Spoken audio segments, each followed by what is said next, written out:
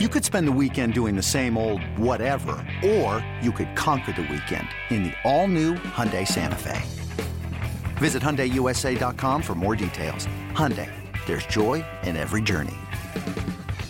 The Reds fell to the Padres on Tuesday afternoon in Peoria. Final score 5-4. Highlights coming up, but first some final thoughts on the game from Tommy Thrall and Chris Welsh. Thanks, Jed. Tough one for the Reds as they fall short to the Padres. 5-4 the final score. And Chris Welsh, when you look back at this game, you see some guys that pitched that kind of has you excited as we get closer to opening day. Amir Garrett threw again today. Lucas Sims pitched for the first time. But let's start with Amir Garrett because you can't do much better than striking out the side in each of your first two outings of the spring. Yeah, Tommy, I'm even back up a little bit beyond that. And the Reds are trying to win their 7th game of the year down here in spring training today. They came in here, 6-13, and a lot of people I know in Cincinnati are getting kind of panicked about the win-loss record, which does not mean a thing whatsoever in Arizona. I'm more encouraged by what I see on the field, what I'm seeing with the pitchers and the guys that are hitting. And then you bring up Amir Garrett. I mean, a guy that got a late start on spring training due to some arm soreness, and he has come out here and he struck out every batter that he's faced so far. So I'm very encouraged by that. I was encouraged to see Lucas Sims in the ball game today, throwing the ball very well. He will be a high leverage late inning guy for the Reds out of their bullpen. And the way that Nick Castellanos continues to swing the bat. I mean, I don't know if there's a pitch out there that he cannot hit. So if you keep these guys getting dialed in, and, of course, your ball club's not complete until Joey Votto comes back, I'm looking here in the next few days, hopefully, that we see Votto in action. It was a tough one as the Reds come up short to the Padres. Final score, once again, 5-4. Yid, back to you. Now to the highlights. Both the Reds and Padres pretty much ran out their opening day lineups on Wednesday afternoon in Peoria, and the Padres crossed the plate first off a guy fighting for a roster spot, right-hander Jeff Hoffman. He gave up 3 consecutive singles to Tommy Pham, Jake Cronenworth, and Fernando Tatis Jr. to begin the bottom of the first. Manny Machado and Eric Hosmer then got the first 2 runs home. And this team has a propensity to leave the yard with the bags packed. The pitch. Machado bounces one right side. Farmer goes to second one, and Hoffman did not get to the bag at first to cover. So the Reds will only get the 1 out. It'll go 3-4. Farmer to India, forcing out Tatis Jr. at second. A run will score, and the Padres are on the board. It is 1-0 San Diego. You know, on that play, Tommy, I don't think they probably would have had a chance to turn a double play, but it looks bad when you should be over there covering first base and don't get there. Hoffman sets, deals, and Hosmer hits a bullet to India. Diving stop, goes to second one. No play for Suarez at first. The Reds will just get the 1 out. Cronenworth will score from third. And it's now 2-0 San Diego. Well, that's a dandy play right there by Jonathan India. Laid out for it, did a nice job. You know, those are the kind of things you're looking for out of India. You know, the instincts, which way are you moving on the pitch? Are you willing to dive to make a play on a ball like that? That was a dandy. Next up was Wil Myers. Hoffman's pitch. Ground ball through the right side past Farmer between he and the line, and that's into right for a hit. Here comes Hosmer around to score from second. 3-0 San Diego.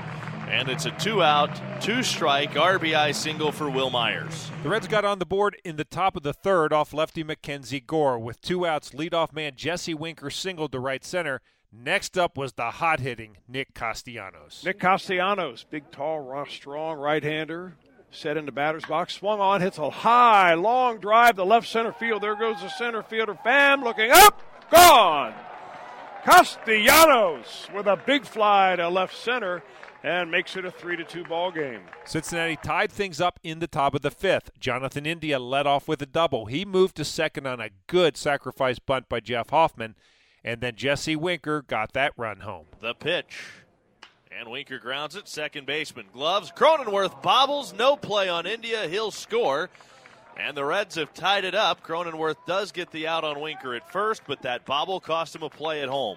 Right fielder, number 2. 3-3 now. The Reds have drawn even with the Padres on the RBI ground out by Winker. After Wil Myers singled homer run in the bottom of the first, Jeff Hoffman settled down and retired the next 10 batters he faced before he walked Jurgensen Profar to begin the bottom of the 5th. But he was erased by the man behind the plate. Again, the payoff. Profar running, swing and a miss. Throw down to second. Good one, and out at second base is Profar.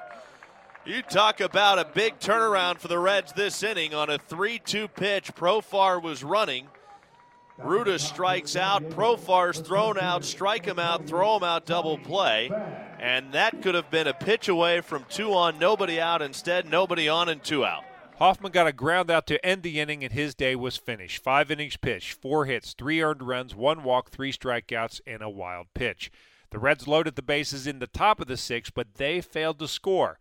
Amir Garrett came on to pitch the bottom of the 6th inning, and once again he was unhittable. He struck out all 3 batters he faced on Saturday, and he did the same thing Tuesday. The final batter he faced was one of the Padres' hammers, Manny Machado. 2 balls, 2 strikes. The pitch. Swing and a miss. He struck him out. Buried it. Machado down on strikes. Amir Garrett, in his second outing of the spring, strikes out the side. Lucas Sims came on to pitch the 7th for Cincinnati. He struck out the first batter he faced, then got a broken bat pop-up, but then things kind of got away from him. Victor Caratini singled to left. Jurgensen Profar then singled to right to move the pinch runner to third base. That brought a pinch hitter to the plate. Lucas Sims sets, checks the runner at first. Modest lead. Swung on, and that's a base hit down the right field line. That'll be extra bases. Marcano hit that one well. One hopped off the wall. Here comes Kiblahan, waved around third. He is safe at the plate, and Marcano will move up on the throw to third base. So the Padres, with 2 outs here, have gone 2 singles and a double to take a 5-3 lead. The Reds had a chance to tie the game in the top of the 9th. Max Schrock led off with a double. Alex Blandino then grounded out, and Tyler Stevenson struck out. That brought Aristides Aquino to the plate. He came through, but then he gambled and lost. Here's the 3-2 pitch. And Aquino rips a line drive to left. That'll get down and go all the way to the wall.